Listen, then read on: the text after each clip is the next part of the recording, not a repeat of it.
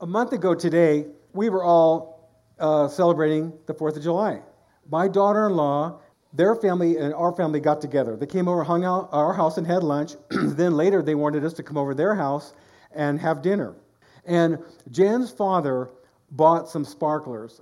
Now, when I was a kid, most of you probably saw all the fireworks that went on. Everywhere there was fireworks going on for hours.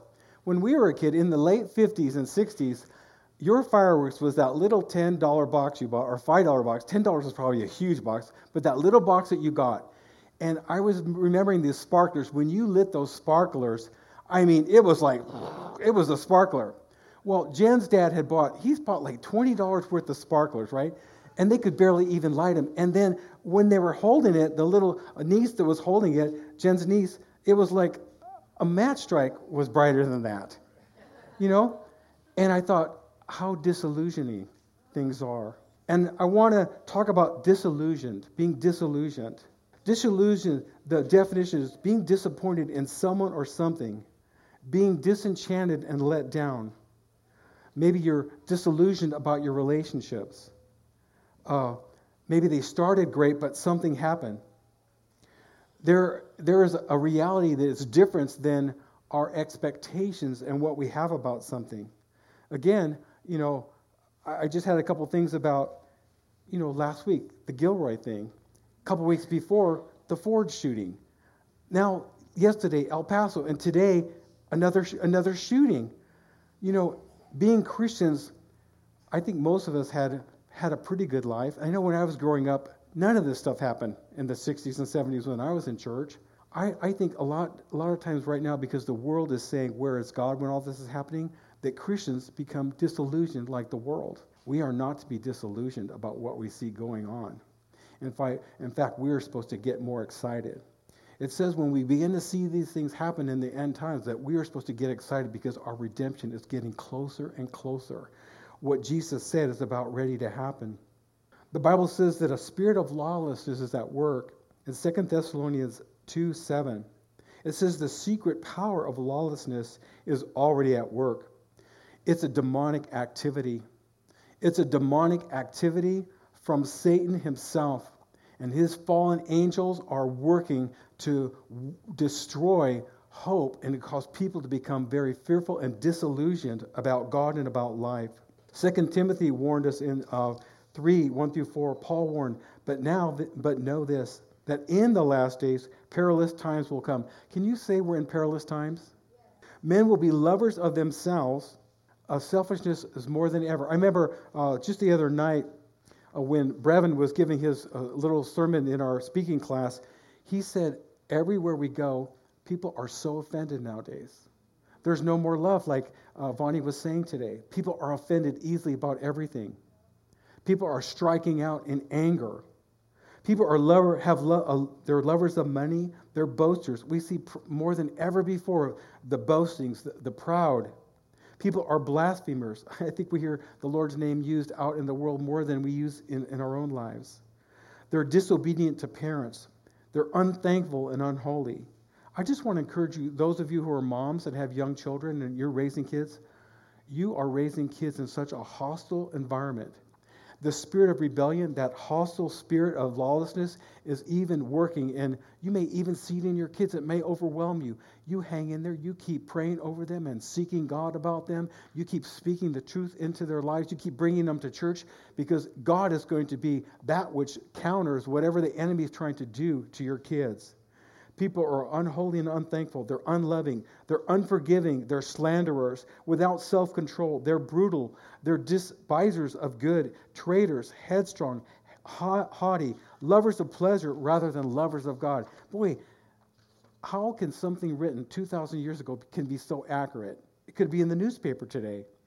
People, this is the reality of who people are. In Romans 3:10 and 12, Paul reminds us what the Bible says. As it is written, there is none righteous, no, not one. There are none who understand. There is none who seek after God. They have all turned aside. They have altogether become unprofitable. There is none who is good, no, not one. I just love this because this morning, during this week, I was just thinking, God, I have to speak about reality on Sunday. And I felt like Oswald Chambers was just so right on because he's talking about disillusionment. He wrote this: disillusionment means that there are no more false judgments in life. To be undeceived by disillusionment may leave us cynical and unkindly severe in our judgment of others. But the disillusionment which comes from God brings us to the place where we see men and women as they really are. And yet there is no cynicism. We have no stinging, bitter things to say. Many of the cruel things in life spring from the fact that we suffer from illusions. An illusion is something that distorts our senses. And so, as Christians, we can become disillusioned. But what God is saying to us, don't be disillusioned. Don't compare what you're feeling and the disappointments about your life and what expectations you've had. Don't let that disillusion you about your faith in Jesus Christ and God's power in your life. It's almost like we have to look at the world without our rose-colored glasses anymore, especially as Christians. Because if we're looking for something to be different than what we want it to be as Christians and what we believe, we are going to be disillusioned. And we're going to stop believing. We're going to stop being aggressive in our prayers. We're going to stop opening up and speaking to people about Jesus. No, it's a time to shake ourselves and not be disillusioned and just say, this is the way it is. This is the way God's word said it is going to be. This is the way it is in my time. But what do you want to do through me, God? I'm a believer. I'm light. I'm light in this dark world. Oh God, let me receive and hear from you the message that you would give me, that I would say to the people around me. What am I going to say? Some of you people who are in school, what can you say tomorrow and this next week to your friends about what's going on? What opportunity, when people are fearful, are you going to be able to speak and say, the Lord Jesus has got this, that God is working, that God is the one who wants to take away your fear and give you hope? Jesus knows people. And John 2:24 and 25. But Jesus would not entrust himself to the people, for he knew all people. He did not need a testimony about mankind, for he knew what was in each person. But yet, even though Jesus knew what people were like and who they were, he still loved them. When he had called the rich young ruler to come and follow him and be a disciple, but the rich young ruler had his attention more on his riches and his wealth, and when he walked away, sad because he couldn't give up his life and his riches to follow Jesus, Jesus looked at him as he walked away and said, behold how Jesus loved him. What about Judas? Judas, Jesus loved Judas. Jesus went to the cross for people like Judas. Here's what Oswald Chambers says about this. Our Lord trusted no man, yet he was never suspicious, never bitter. Our Lord's confidence in God and in what his grace could do for any man was so perfect that he despaired of no one. Our trust is placed in human beings. We shall end in despairing of everyone if we really keep our eyes on Jesus and no longer be disillusioned. Evil happenings try to affect our faith because they penetrate our soul and they bring fear.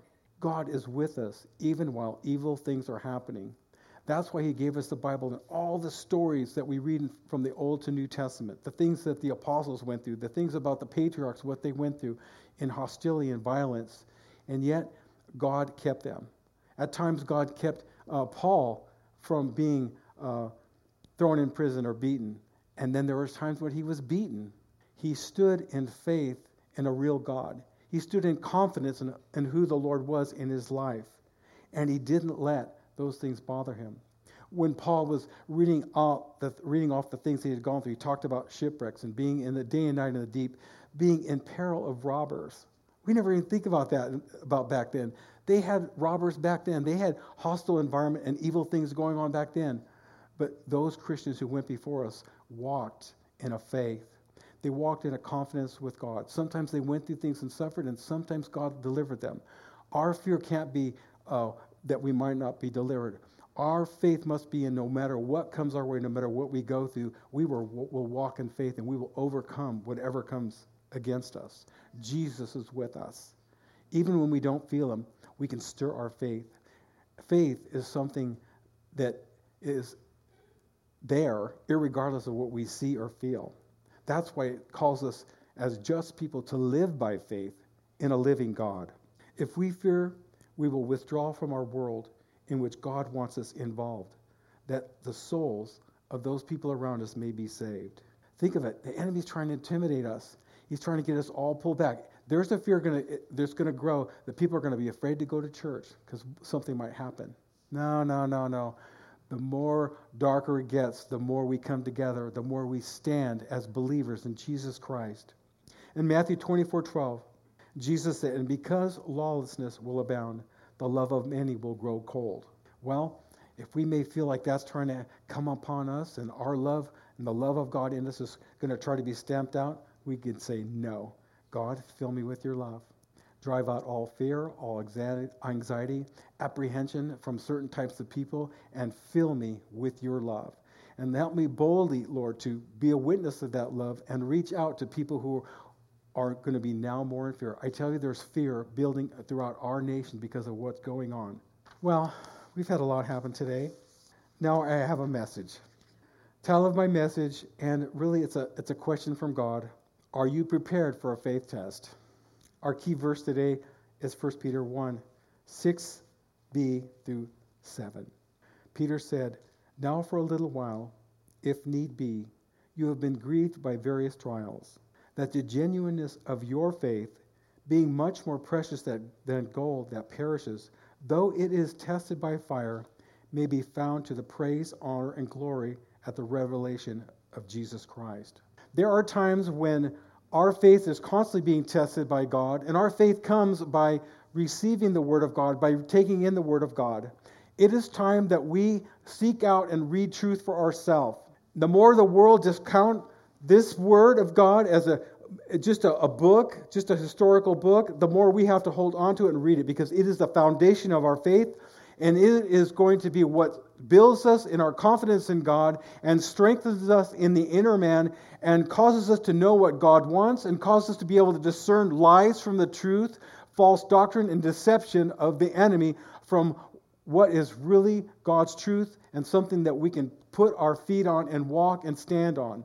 There is rising, as it was throughout the Bible, and even as Paul warned before he passed off, that there's evil deceivers and those who will counterfeit the word and those who will just change the doctrine and change different things to deceive people, that we must know that in these days it's going to be like this, especially before he comes back. But our faith and confidence is going to be the Word of God. But as you read the Word of God and you let it feed your spirit and renew your mind and change you, you're going to find more of God in your life. You're going to have more of a discernment and understanding and a perception of what God's saying to you, of things that He wants you to do, and a courage to step into those things and then see the Holy Spirit help you do the very things He's asking you to do. Your faith will be tested. I'm sure all of us could say right now, we could probably start naming things that we have been tested since we came to Christ and surrendered to Him. Well, Job's faith was tested. In Job 1 through 3, "In the land of Uz there lived a man whose name was Job. This man was blameless and upright. He feared God and shunned evil.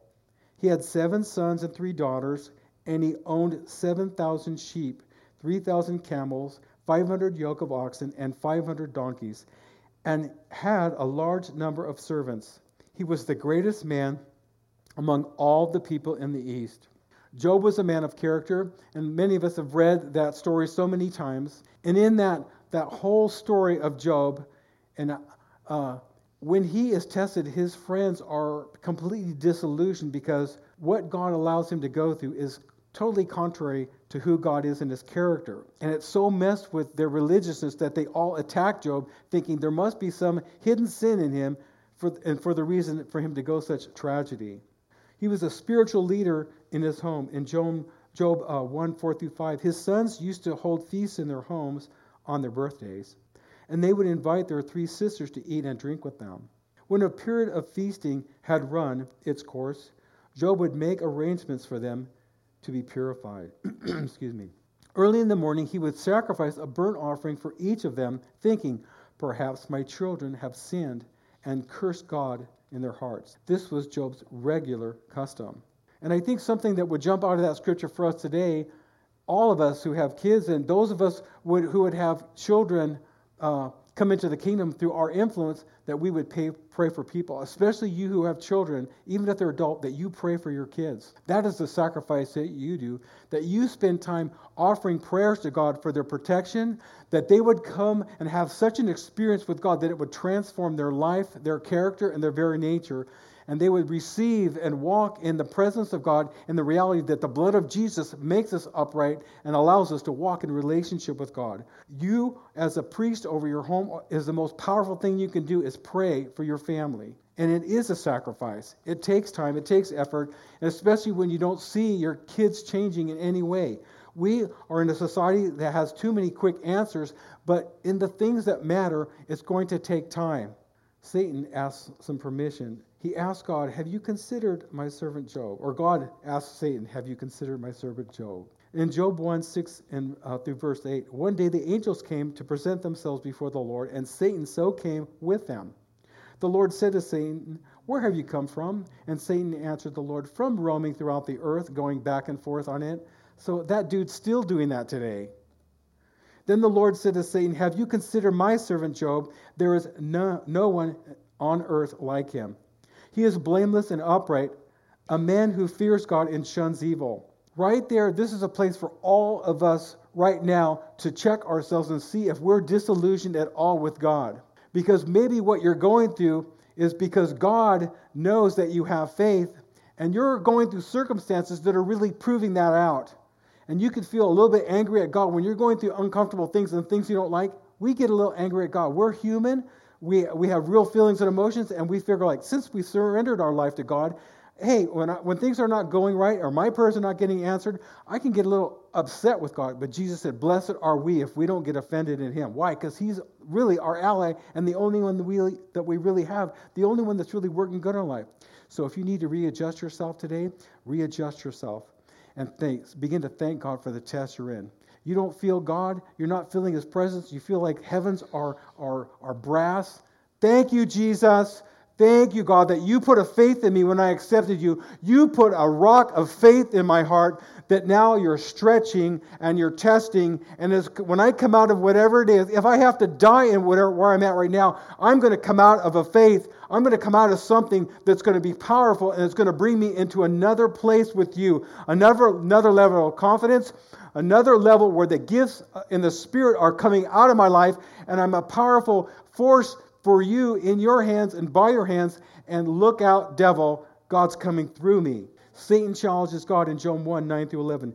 Does Job fear God for nothing? Satan replied, have you not put a hedge around him and his household and everything he has?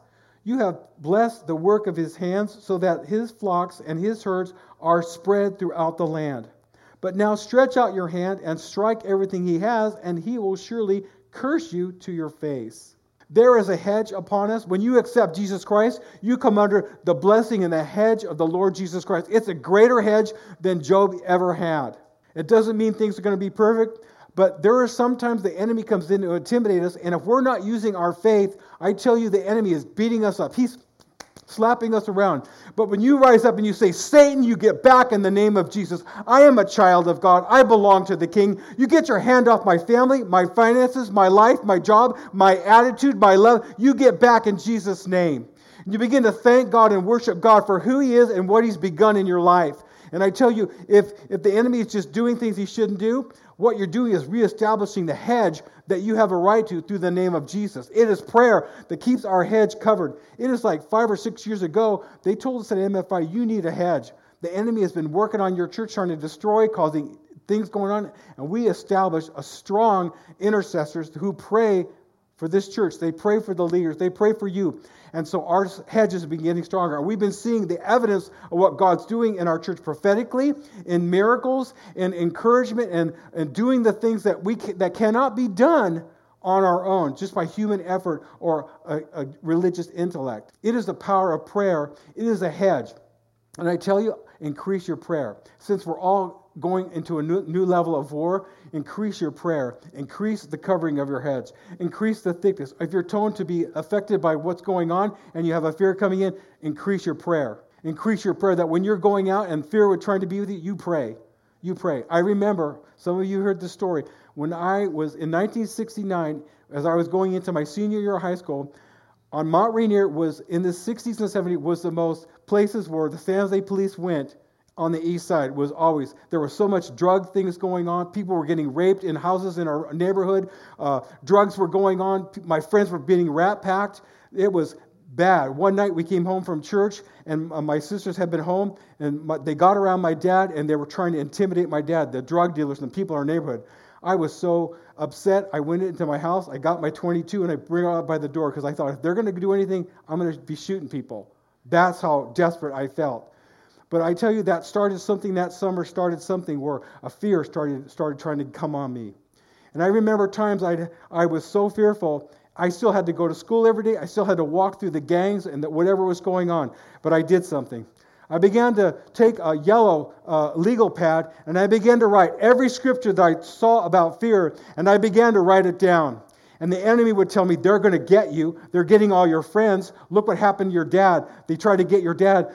He began to tell me, they're going to get you. And every day when I wake up, I'd hear that. When I begin to go to bed at night, I hear that. They're going to get you. They're going to get you. And I just began to read the word. And I began to fight fear. And it took me 9 months of my school year. And there was 2 times, but this one time, my mom was out, my neighbors were out, and I had to walk through it. My mom said, I thought today they were going to get you. I felt like they were going to get you. But she said something happened, because as I walked, it's like something parted and they stepped away. But I went through that 9 months, but it built a faith in me. It built a faith that God is our protector, and He's with us, and He's a man of His word. And if He says He's going to watch over you, read Psalm 91. It says, he who dwells in the secret place of the Most High will abide under the shadow of the Almighty. This is a time we need to not be in any kind of fear. But walking through that time, I had to fight my own fear. I had to fight every day with that fear. When I went to school, I fought every day, but every day I'd go over the scriptures, and I kept adding scriptures, and I kept reading through the scriptures, and the word began to wash away my fear, began to wash away and push back the darkness of the enemy and the lies he was telling me. And I tell you, when I ended that 9 months of going through school like that, my last year of high school, I was never afraid to walk anywhere ever again. I never had a fear of something was going to happen to me. I never had a fear of being alone, that something was going to happen. And that came out of a fight with the Word of God and my relationship with Jesus. I like to say that everything is going to come easy. We have to fight the good fight of faith. We have to contend. We have to lay hold of those promises and those things that God has given us. And the enemy, every time you have a promise, fear and time is going to tell you it's never going to happen.